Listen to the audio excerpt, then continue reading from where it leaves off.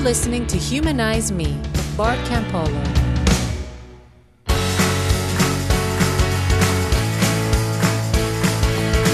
Hey everybody, welcome to the show. I am excited today for so many reasons. But before we get to the excitement, I got a bit of housekeeping to do. And I promise you, I will not start every episode from now on with all kinds of housekeeping stuff. But one of the exciting things that's happening right now is that, John, my producer, and I work hard on the show. We've got another buddy helping us now, our friend Scott. And Scott's helping us especially with social media. And so he's making it possible for us to get cool things out in lots of other ways. And I want to let you know those ways. But before I tell you about any of those cool things, I want to tell you about some cool people. I want to tell you about Josh Goff and about Rachel Roth and about the couple of the year, Tim and Stephanie. And you say, well, what do all those people have in common? And the answer is this week, on the other side of that whole 100-person push for people to support the show, those guys all signed up to be $20 a month subscribers to Humanize Me on Patreon. And yes, they will get extra content. All the people that support the show, there's extra content, and we put out special, little mini episodes and cool things for them. But more than anything, it's just being part of the team and knowing that when you say this is your one of your favorite podcasts, or this is your podcast, like it really is your podcast because you're making it possible. So Josh, Rachel, Tim, Stephanie, thank you. You can now follow the podcast on Twitter at Humanize Me Pod and on Instagram at Humanize Me Podcast. So, if you're into that stuff, the Instagram and the Twitter, we're there now. And we're posting stuff. I'm giving stuff to Scott and he's posting it. It's really cool. Obviously, we already have the Humanize Me Facebook group that our friend Bob manages, and you ought to check that out. Patreon, I already mentioned. You just go to patreon.com/humanize me, or just go to Patreon and look for Humanize Me. I'm right there. And here's the thing. You really want to help the show? Review us on iTunes.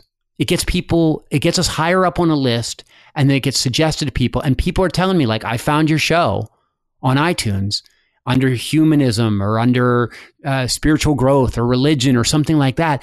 And they found it because we have some reviews, but we need more reviews. So go ahead and do that. And actually, at the end of this episode, we're actually having a contest for people that are willing to review the show on iTunes, in which we're going to actually give away some books and some cool stuff. In fact, the book that I'm going to be talking about on the show today, we're giving away 3 copies of that book, which I'll tell you about in a second. Last thing, one way to support the show is just to be in touch. You can send us a note at humanizemepodcast@gmail.com. And just tell us what the show means to you, or about a particular episode you liked or hated or anything. I would love to hear from you. But the other thing you can do is you could call and leave a message on our question line, which is 424-291-2092. And all this stuff is in the show notes. So don't worry if you're not getting it down. Just go to bartcampolo.org, go to the show notes. It's there. And if you leave a question, those are the questions that we use on the Q&A shows. Which is not this week, because this week, conversation I had with Jessica Wilbanks, who is the author of the just released book, When I Spoke in Tongues. I have a copy right in front of me, and I got an advance copy, and I ended up writing to the publisher and telling them how much I loved this book. And they took my little blurb and they put it on the back cover of the thing. So, what I ended up saying is, like, I got a lot of secular friends who are like, you didn't really believe in that stuff. Like they have no kind of way of understanding the emotional landscape of what it was like to really believe in kind of the fiery faith and what it means to really fear the Lord. And Jessica Wilbanks in this book, it's the story of her growing up in faith in a very, very charismatic fundamentalist family. But it's not like just this is how I lost my faith and this is a book story. It's a memoir. It's Mary Karr or Anne Lamott. It's that kind of quality of writing. It's so beautiful. And you'll figure out how beautiful Jessica's language is when you listen to this conversation. So stick around afterwards, and I'll tell you how you can win a copy of the book. And be patient, because there are some clicks and noises that happened when we were recording this thing. And John did his best with the audio engineering, but we just couldn't get him out of there. And so, honestly, I think the conversation is worth listening to. I think you're going to like it. But if you want to complain, don't say I didn't warn you. All right, here we go. This is me and Jessica Wilbanks chopping it up.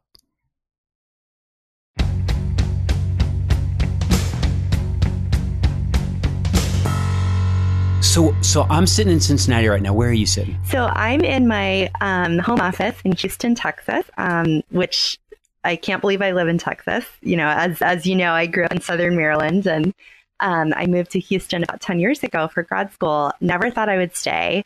And now I'm raising a 3-year-old here. So yeah, life takes you on a lot of twists and turns. Yeah, well, that would be the story of your life, wouldn't it?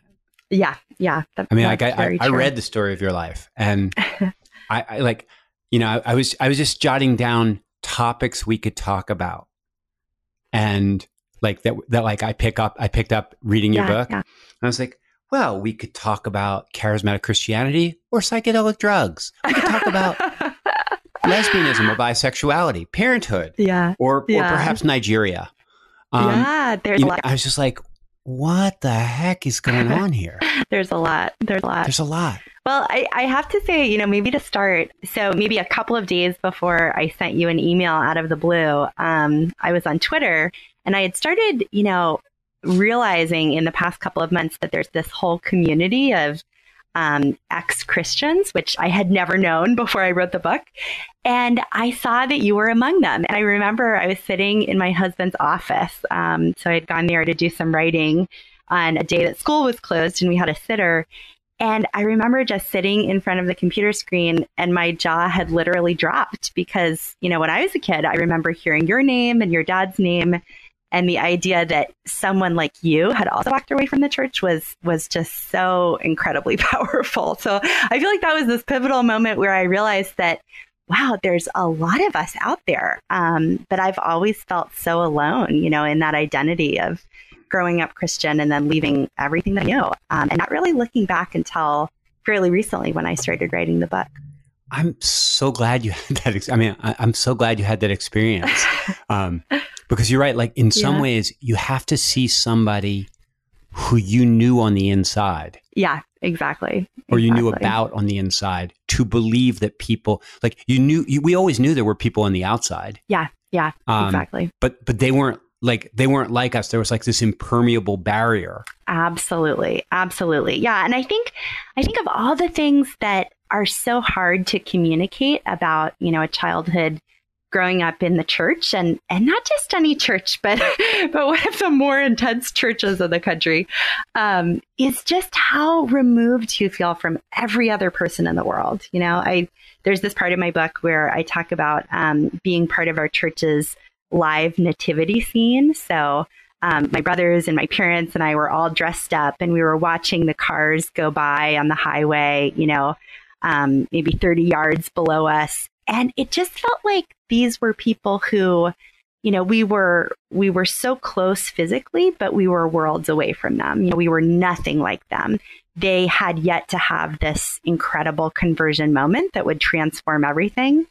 And, that's how I saw everyone in the world, except the people who were in our specific church, not just other Christians. And I feel like that's something that's a little bit hard for some of my friends who grew up in kind of tamer Protestant churches. Right. They say they don't quite understand that big barrier. But, I was taught that we were nothing like, the Catholics down the street or the folks who went to the Methodist church. We were special. We were peculiar people. And that gave me so much strength and confidence as a kid. And then when I left that, my life fell apart for a while because I didn't know what to hang on to. Well, it's so funny that you mentioned that idea, because I remember actually in reading the book, there's a moment where Pastor Jim in your church is talking about the other Christians, like, and they think this, and they think, and like, you know, and I was thinking, because the other night I was watching Sarah Silverman's new TV show. It's on Hulu. It's about something about Hello America or something like that, where she tries to connect with people that are very different than her. Yeah. And one of the guests she had to come talk with her was this young woman who had grown up in the Westboro Baptist Church. Wow. And they showed pictures of her holding those signs, you know, the God hates fags and all of that stuff. And this young woman became the Westboro Church's social media coordinator. And in that context, it was her first contact, extended contact with people outside. Yeah. Yeah. And eventually one of the trolls, one of the people that was like saying like, you're wrong, you're crazy, like they started talking, and that person ended up being a very nice man. Yeah. Who not only helped pull her out, but she ended up marrying. Wow. Wow. And she is this lovely activist now, sort of for love and kindness. But what was interesting was she was describing the isolation that she felt. And she said, you know, we thought we were loving everybody by doing this stuff. Absolutely. We thought this was the best we could do. Yeah, I read some article, maybe I think in the Washington Post, that was this wonderful profile of some of the folks who went to a pretty small, I think it was maybe a Baptist church somewhere in the South, and how they kind of reconciled some of Trump's current behavior and his, you know, previous experiences with women and the things that he said about immigrants with, for instance, you know, the Bible verse about loving the stranger. And this line jumped out at me. It was something like, you know, well, they're not talking about, you know, the Mexican stranger. They're talking about the American stranger, you know, somebody like us, like somebody who needs help, who's like us. And I just like, I can remember doing those kind of mental gymnastics as a kid in order to try to understand, you know, why certain things were wrong, and, you know, why the church made such a big deal about some sins, like, you know, homosexuality or premarital sex, but other sins weren't a big deal at all. So yeah, I think it's really hard for folks to understand just that sense of isolation, and also the stakes of trying to weigh like the stakes of trying to get outside of that for a minute. You know, like I didn't have friends who went to those other Christian churches. I didn't have, you know, atheist friends. You know, I certainly didn't. We didn't watch TV. We didn't listen to popular music. We didn't listen to the radio. Like it was such a kind of curated existence. And I think that was another reason why, you know, when I left, I was just in a new world, and I was like an infant in that world, you know, utterly, and I think utterly unprepared, utterly unprepared. Yeah, utterly unprepared. And I think like what I realized later was, even though I left the church when I was 15, and I really, you know, had made up my mind that this was no longer the path for me, but I kind of defaulted to this perspective that, okay, if that's, you know, if that's a loving community, if this is the way to be a good person, you know, by going to church, by not smoking, by not drinking, all these different, you know, ways to be pure, then if I'm outside of that, I might as well, you know, throw everything up in the air. You know, it doesn't matter if I smoke. It doesn't matter if I drink. It doesn't matter. Nothing matters, you know? And it took me a long, You rejected that lifestyle, but you accepted, you held on to the binary that they had given you. We're like, we're the good guys and everyone else is the bad guys. So if like, you're not with us, you might as well be a bad guy. Yeah, exactly. And I think like I still bought into that story, you know, like even though I said, okay, yes, I'm not going to be on the inside anymore, but that was still my worldview. And the funny thing is I didn't realize it. You know, I recently, my mom just moved after 20 years in the same house and kept pretty much every piece of paper from the past 20 years. So I was helping her go through some paperwork recently, and I found this college application essay that I wrote. And at the time I wrote it, I was, I think, a senior in high school. I had already kind of disidentified, you know, as a Christian. And I was reading this little portion of the essay in which I talk about myself and who I am and where I come from. And there isn't any specificity in it whatsoever. Like I just saw myself as a teenager. And when I went to college, I just saw myself as similar to my peers who grew up, outside of the church, who, even if they like had some small disagreements with their parents about, stuff relating to morality or worldview, it wasn't going to college wasn't a critical break for them. Like they were the same person at college that they had been able to be at home. And I think for me and for other folks, who were crossing a divide of some kind by going from high school to college, like I'm thinking of, a friend of mine who grew up in New Mexico and had never lived on the East Coast before. And, she was in for, a very different world going from New Mexico, a land of like her parents' friends were hippies to, Western Massachusetts. And then also a lot of friends of mine who grew up in the African American community and were suddenly in a majority white school with a lot of white professors. I think a lot of us were really grappling with the fact that to get an education, we had to leave the world that we had known. I think that's a pretty common phenomenon that we don't really talk about. Well, you mentioned a phrase early in the book that struck me. You talked about, what was the name? What was the phrase? It was called, the loss of an assumptive world.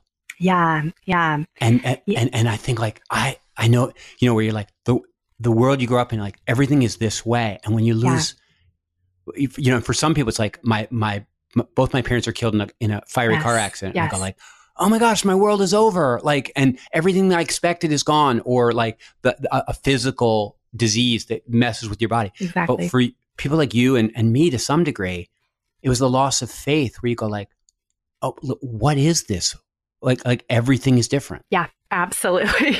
Yeah, I found that phrase in literature about grief and bereavement. And I think out of everything that I've read, it just hits so hard because to some extent, I think I've been grieving all these years, but I didn't know it. Like there's another part in the book where 10 years have passed since my kind of nervous breakdown in college after that transition.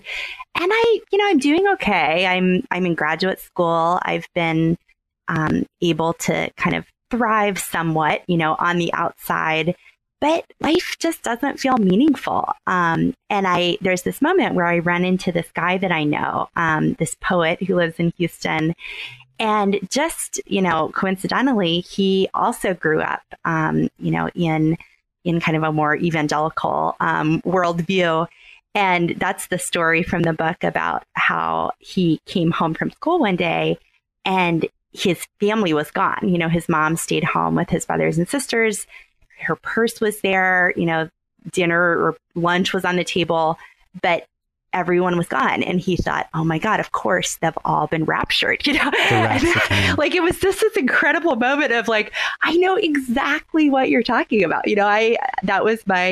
I remember lying awake at night in bed when I was a kid and worrying about, when Jesus returned, would I be able to not give in to temptation? Would I be taken up with my family? And yeah, I think like that feeling, that fear kind of gets in your bones. And even as an adult, you remember it. And I think that was like that comes toward the second part of my book where I finally kind of start to grapple with the fact that this big transition of leaving the church when I was 15 has actually colored my life in so many ways that I had just begun to understand. So yeah, I think like it's funny that I was able to ignore the impact that it had on me for so long. But yeah, I just didn't there wasn't this attention that there seems to be nowadays of all these Facebook groups popping up of, ex-Christians or ex-evangelicals.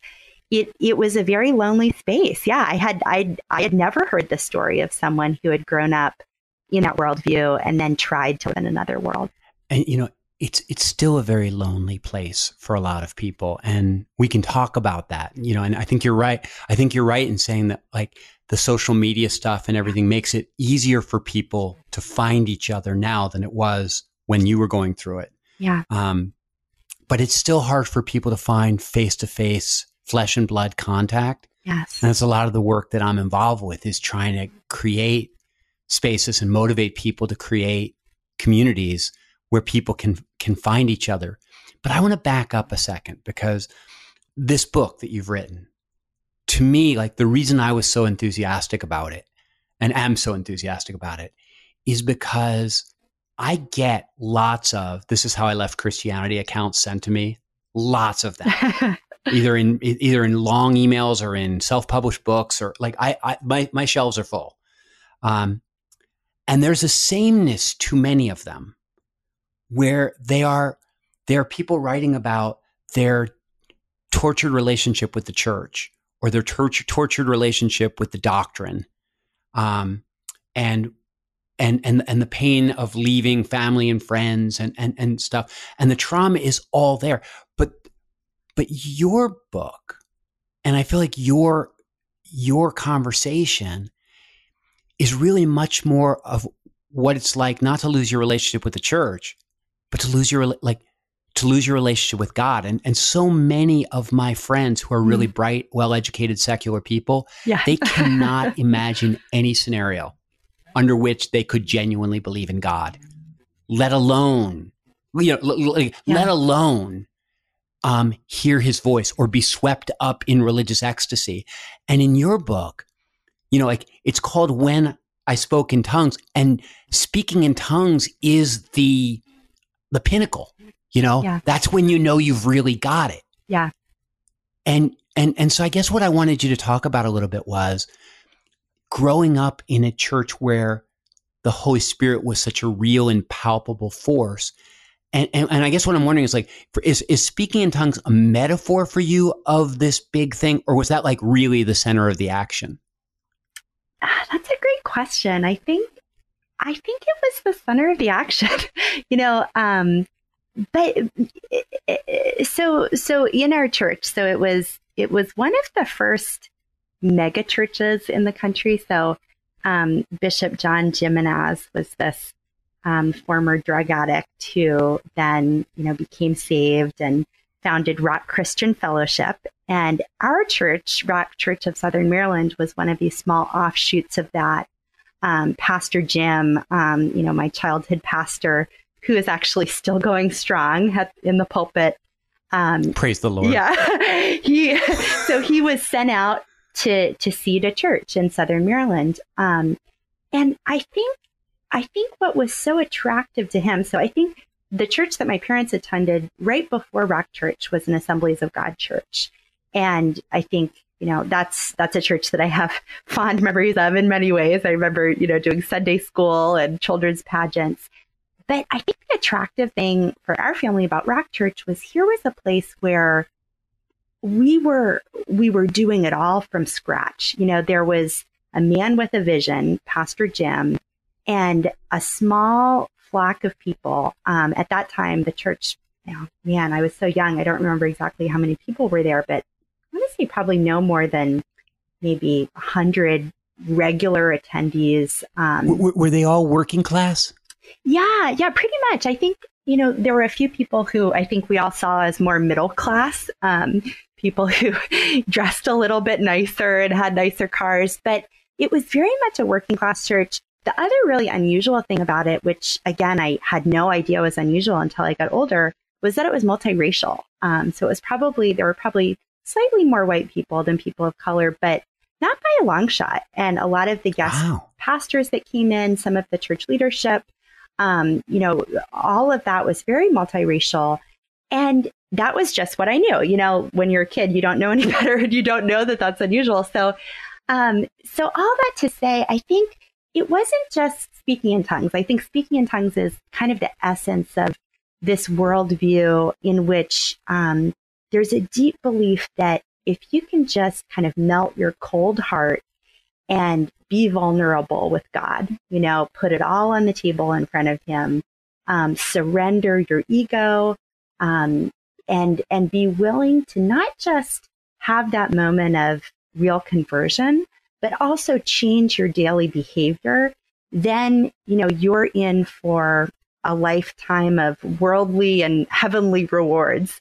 So miracles. Yeah, miracles. Yeah. And in ways that you never expect, like the world that I lived in those days was a world in which when we drove to the grocery store and, found $1 in the parking lot, that was a miracle.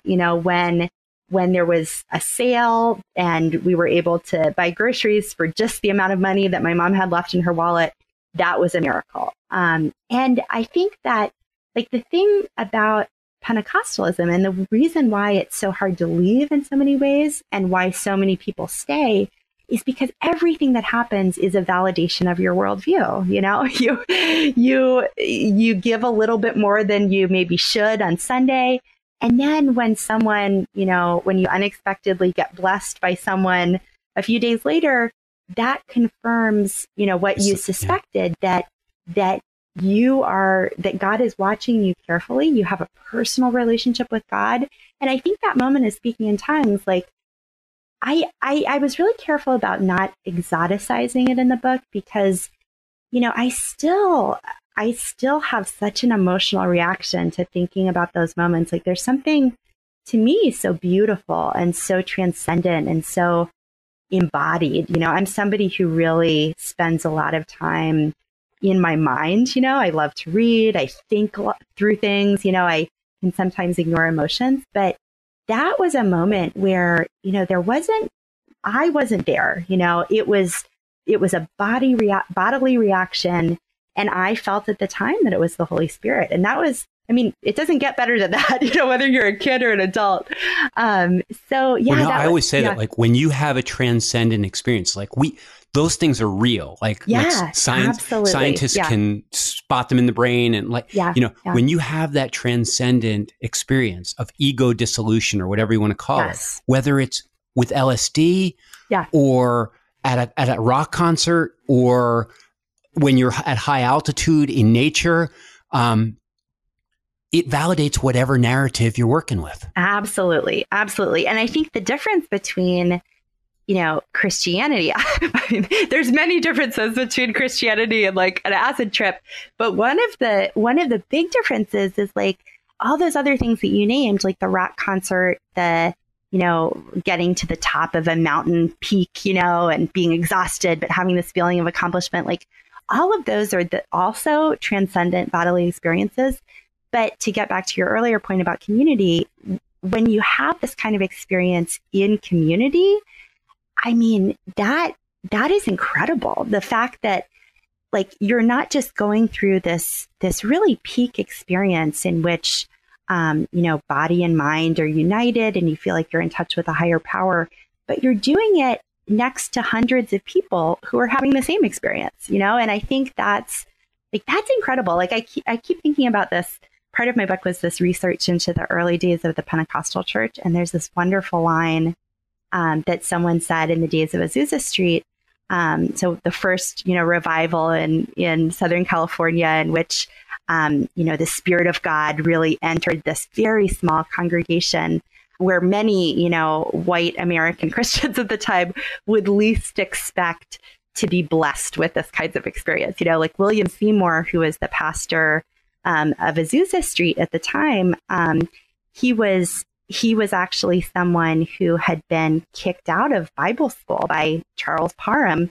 When he went to Bible school, actually in Houston, William Seymour, because he was Black, was forced to sit in the hall. So this is, this other moment where that's a whole other story. But there's this quote that someone said about Azusa Street. They said, I would rather live 6 months, or I would rather live 6 months in that time than a year in ordinary time. It's just this intensity of experience, this moment where you feel like you're really in sync with people. You're touched by God.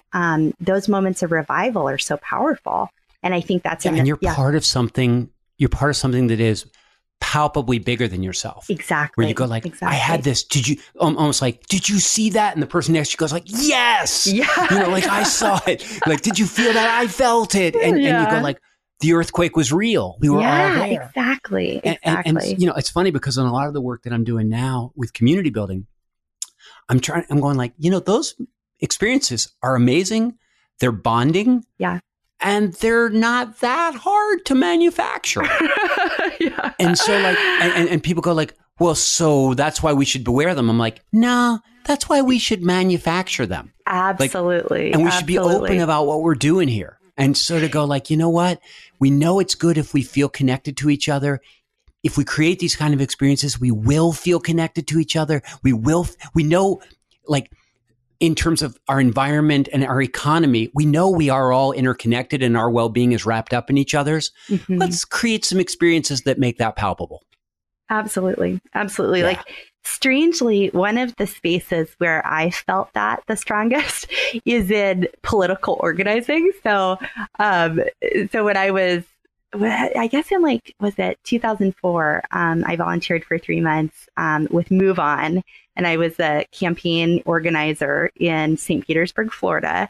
So for 3 months, I just, I slept on the floor of an elderly couple who were members of Move On's list and just volunteered their living room floor, for somebody who would come in and volunteer. And it was this period of time where, for 12 hours a day, 14 hours a day, I was on the phone, calling people. Every night we would have a community meeting. We would spend all day on the phone saying, hey, do you want to beat Bush? Can you come out tonight to, learn how you can help? People would show up based on that. We had to call, thousands of people to get a group of 25. And then, that night we would, have an experience together where we would talk about what we wanted to change, what everyone's individual role was, and we would send them out the next day, And I think it's no coincidence that kind of intense experience is similar to Christianity, because at least in my parents' church, this wasn't all a feel-good experience. They also had a lot of structures that enabled continual recruitment, a lot of big asks from people, even working class people were giving, we're tithing, we're giving offerings, we're showing up, on the weekend or one day off to help literally build the church. And I think the thing that really sticks out at me about all that is, we don't get a lot of moments in this culture to really feel like we're part of something that matters. And we're working for a higher purpose, and we're doing it in a community. And that's why, so my day job is, I work on community engagement within school systems and school districts around the country, and helping districts and schools think about how they can really partner with families and community organizations and kids and all work together toward the same goal instead of kind of operating in silos. And yeah, to me, that's this is all vestiges of my upbringing, to me, that's one of the most rewarding parts about life is, when you can come together for a reason and a purpose that's bigger than just your individual ego. And it's interesting because that you're working with parents that way, because, in reading your book and thinking through your story, your parents are such huge characters in the story. And not in the stereotypical way of these hyper religious, jamming it down your throat every 5 seconds people. I mean, they were deeply into it, but yet throughout the book, it feels like, in a weird way, they're also planting the seeds of your independence. And I don't know if you've I don't know if I've seen that. No, maybe I'm misreading. To be convinced. Yeah, no. But I see these moments where they pull you out as an individual. You go for a walk on the beach with your dad, and he talks to you. Yeah. Or right before you go to college, he sits you down and says the world is a wondrous place. Yeah. And then he says a lot of things that aren't true. But but I feel like your parent, and when you said I was helping my mom clean out her house, it's clear to me that you're still connected to them. Yeah. Yeah. And even when, for a minute in this book, it feels like their bigger problem isn't with your loss of faith. It's with your relationship with a woman. Yeah. Yeah. And yet they seem to find a way to they don't pull the old, we're not speaking to you. Yeah. Yeah.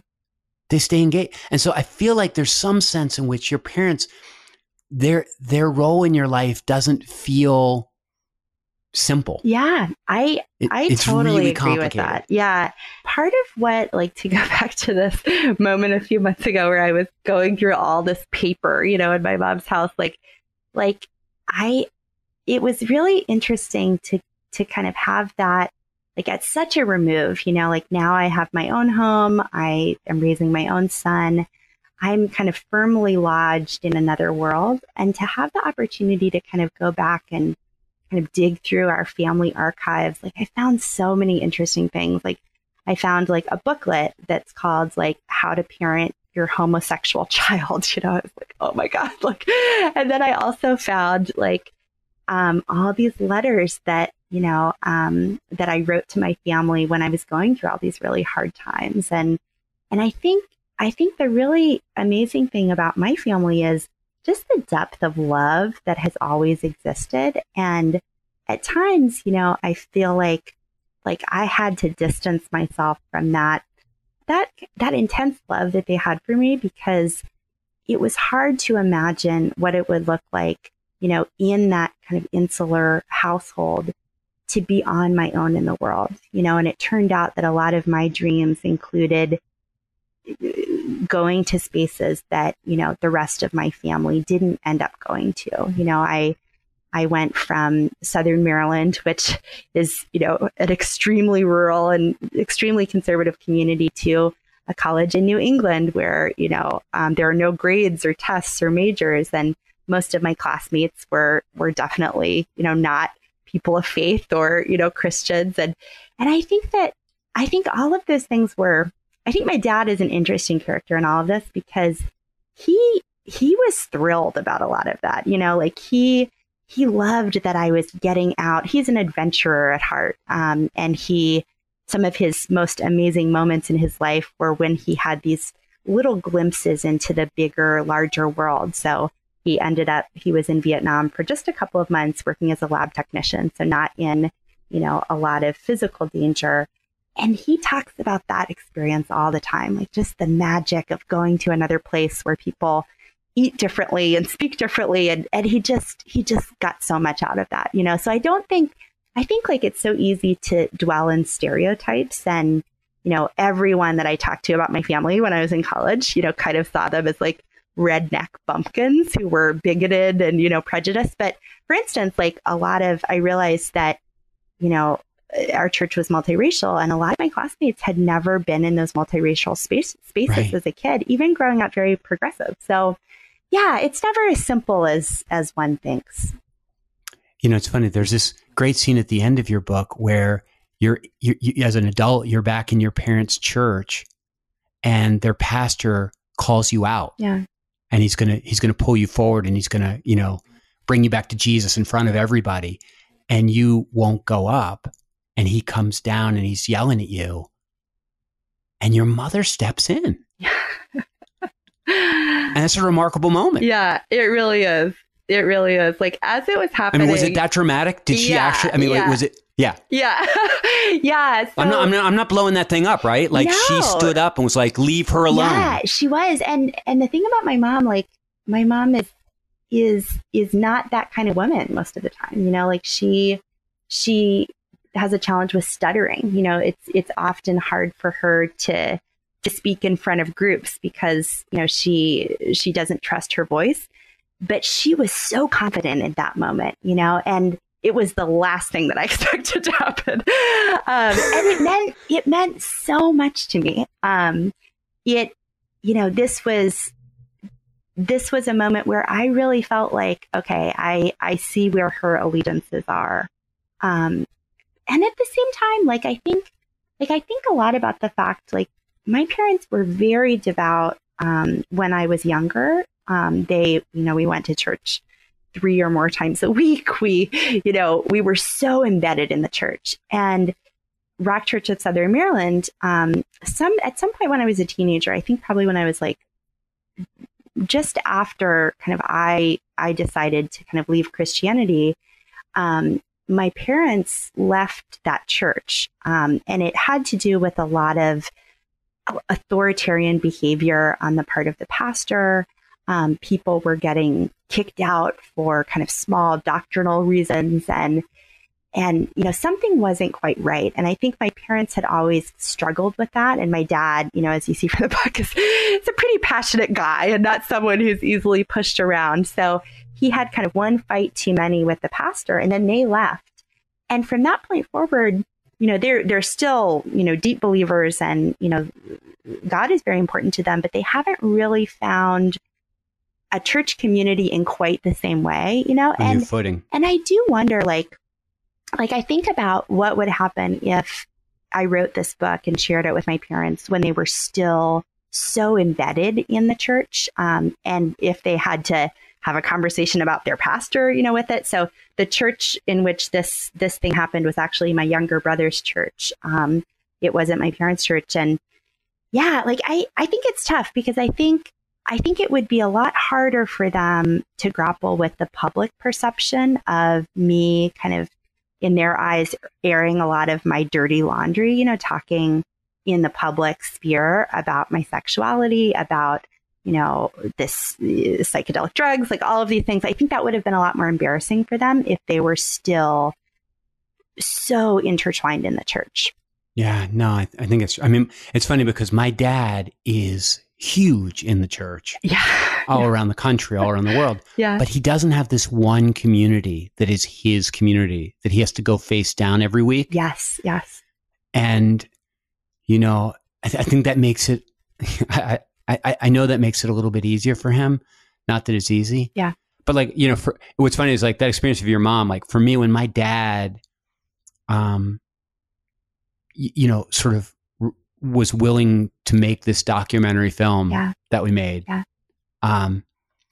Cause in the documentary film, what shines through is he's like, I think you're wrong, but I'm proud of you. Yeah. Yeah. And I like you. Yeah. And I'm okay with you. And I think you're a good man. Yeah. And for many Christians, that would be a hard, that was almost like he was being just to acknowledge my humanity. And your honesty, like something that really stuck with me from your book. And that book meant so much to me. I haven't told you, but I actually, as a young woman, probably in my early 20s, I had a brief stint as an interfaith organizer for nuclear disarmament.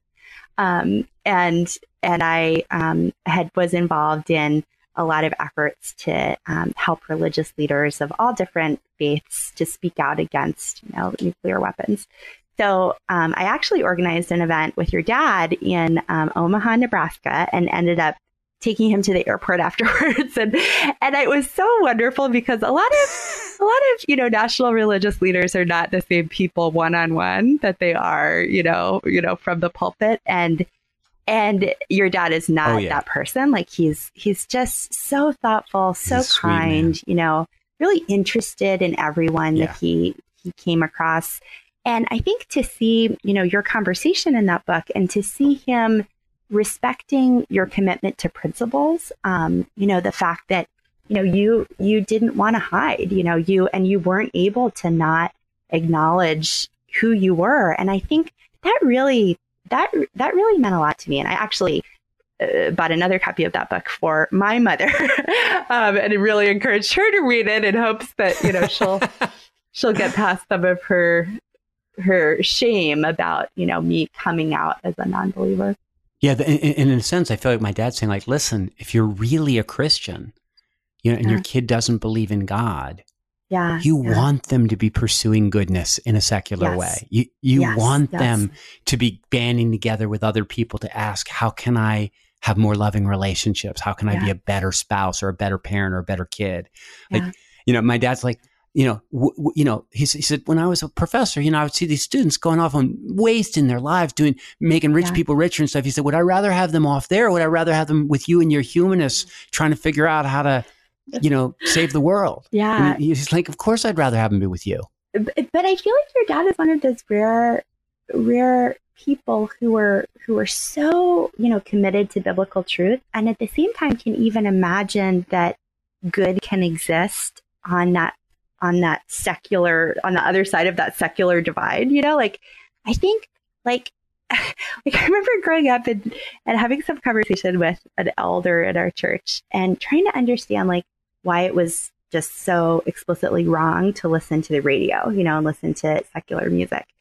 And I was like, wait a second, like, are you saying that if a song doesn't explicitly glorify God, it's a sinful song? And they're like, yeah, that's what I'm saying. I'm like, what about like row, row, row your boat? Like, isn't this realm of like moral neutrality and children's music, and other things? And I feel like for many people, like, I feel like this is part of why we're such a divided society right now, is like, it's so hard for people on both sides. And especially for people who are really locked into these kind of high cost religious groups like the Pentecostal Church, it's hard for them to imagine that there can be people who are doing good work without, being inspired by God. Like, I think a lot of the people that I grew up with were kind of just waiting for the fall, like they wouldn't have celebrated the fact that, someone, at least they're not, out there, living a life of crime, like at least they're helping people. And like, I feel like there would have been real suspicion that anything that wasn't explicitly Christian could be good, if that makes sense. Yeah. And, your story was very painful for me to read. The middle part. Yeah. The part where you've got anorexia. Yeah. And, and you don't even really know it. Yeah. Yeah. And not the part about the relationship with the woman, that doesn't seem like a horrible trauma to you, but like, it does seem to me like, I mean, like, I don't know how you look at that now. Like, do you think like, well, I'm bisexual, or do you think like that was me just trying stuff? No, I do think of myself as bisexual. And I'm married to a man. And I recently like went to a work conference and, showed up at the LGBTQ affinity group feeling a little bit like a fraud because I'm so locked into my, very normative heterosexual life right now. But I think like that encounter really surprised me as a kid. Like I really wasn't expecting to have, romantic feelings for my friend. And yet when it was happening, it was amazing. It was wonderful. And I think like I have had relationships with women since then. But I think I believe that, for many people, not everybody, I feel like sexuality is much more of a spectrum than we admit. And I think there's a lot of cultural pressure, at play there. And, that might be shifting a bit. I'm definitely getting there where I go like, it's a spectrum. Yeah. And I think it's perhaps like, because like gender culture in the US is just so unbelievably powerful. Like having a 3-year-old, I'm so aware of, how quickly children are, acculturated to go in specific directions, and I'm always kind of checking myself about, the toys that I buy for my son and kind of my, you catch all these things that people say about like, oh, a girl would do this, and I think like, so to go back to your question, like that experience of, having this affair with my best friend, my parents finding out about it. And I think like what is saddest to me now is just how incredibly ashamed I felt, in that year. So there was a year between when my parents found out about that and when I went to college, where I felt very free to, be with anyone that I wanted to. And I just like, I don't know if I ever, like, I think I had a few small conversations with that woman, after my mom confronted me. And I found out later that my mom actually confronted her also and tried to have a conversation about what happened. And I just feel like it's so sad. I was so ashamed. I was so humiliated that my parents, because I knew, like, even though I didn't think that, being gay was a sin, I knew the strength and potency and just how bad and how completely unacceptable that was. Like like I write in the book that, my parents would have probably understood if, I had slept with a guy, if I had come home pregnant, like that would have been within the realm of what they imagined as a possibility. But like I said, like I didn't like reach for the apple, I didn't just like sin. I reached for the snake. Like I went so far outside of what they felt was like safe and comfortable. And I'm I'm kind of a people pleaser, like that was just so like knowing what they felt about me and feeling like the weight of not their disappointment, but their horror, their disgust, like. And yet on the other awful. hand, Yeah. there you are, you're a kid, and because of the faith stuff going on, like you're isolated within and like, I would imagine that best friend was the closest person to you in the world at that moment. Like, it's just crazy. Like I like telling you this now, like it's just so insane that I didn't immediately go to college and get into like good therapy, like but I didn't see any of this as like I kind of, kids just go along with whatever happens, and like I didn't realize how traumatic it was at the moment. Like it. Oh, I believe you. Yeah. I believe you. Cause I sit with college kids all the time and they'll tell me their story. Yeah. Like in a matter of fact way. And I'll be like, this is huge. Like, no, I know. Like, you're amazing for sitting here for just listen, you got to take yourself seriously. Like this pain is real. It has to be dealt.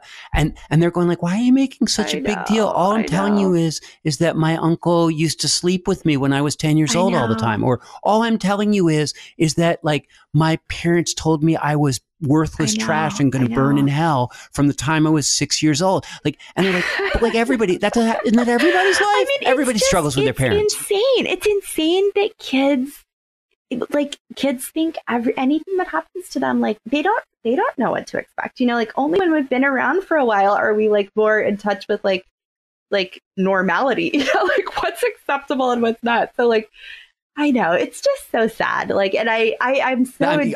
That's what made me sad when I was reading your stuff. Not that you had this relationship, but that was the only person available to you that like in any way could, like, I just, I said when I was telling somebody about your book and I was saying like, this is really a great book for anyone. Like, I don't care what it is. Like if who grew up feeling different from the people that they love the most. Yes. Like, yes. Like absolutely. Here are these people I love and I'm different. I'm not one of them.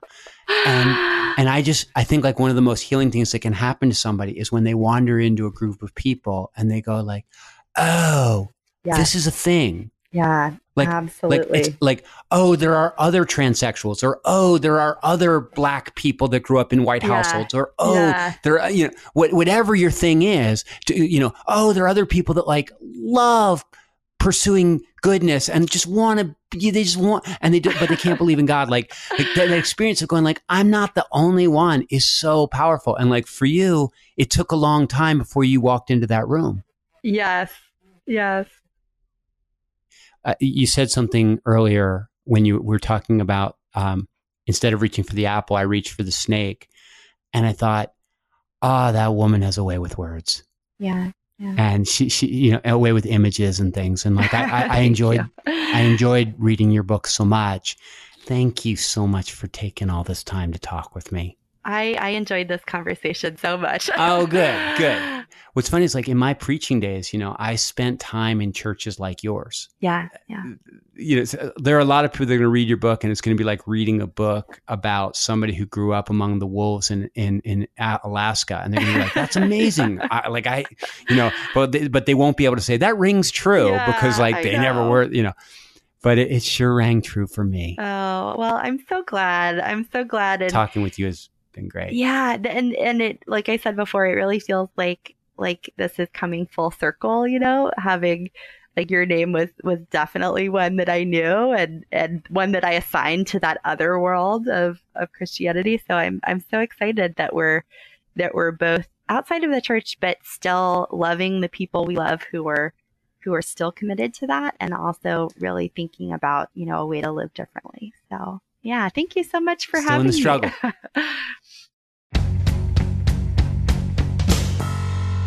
All right. That was it. That was my conversation with Jessica Wilbanks, and I hope you liked it. And if you did like it, the contest is, if you review our program on iTunes this week, and then you take a screenshot of that review and you email it to us at humanizemepodcast@gmail.com. All of this is in the show notes. And if you do that before Sunday, November 18th at midnight, we're going to pick 3 of those folks and send them a beautiful hard copy of Jessica Wilbanks' book, When I Spoke in Tongues. And so, honestly, you have a really good chance. I don't know how many people are going to do it. Maybe only 3 people will do it. You all get books. I don't know. But even if you don't get a book, you'll be helping the show and maybe helping somebody find the show that could use the show. And so you can consider it an act of service. Oh, yeah, one last thing. You know that movie John made, Leaving My Father's Faith, about me and my dad and all that stuff? Most of you have probably seen it somewhere. But if you haven't, it's now available for rental on Amazon Prime for just $2.99. And so if you want to find out how to get it, just go to campolofilm.com, or email the show. You can do whatever you want. Like, we're very responsive. And it's kind of fun to say we. It's me and John, and we got Scott helping out, and Bob on the Facebook page. Got to get some women in here. Even as I'm saying that, got to get some women, or at least some guys with, more atypical names than John, Bob, and Scott. But I'm glad to have them. I'm glad to have you. I would give you a quote, but Jessica Wilbanks said so many beautiful things. I'm not going to clutter it up. I'll give you a quote next time. For now, I just want you to know I'm glad you're alive at the same time I am. And see you next time on Humanize Me. For more on Bart, go to bartcampolo.org. To leave a question in your own voice to be used in future shows, call the Humanize Me Q line at 424-291-2092. That's 424-291-2092. Humanize Me is a production of Jax Media. You could be larger than life.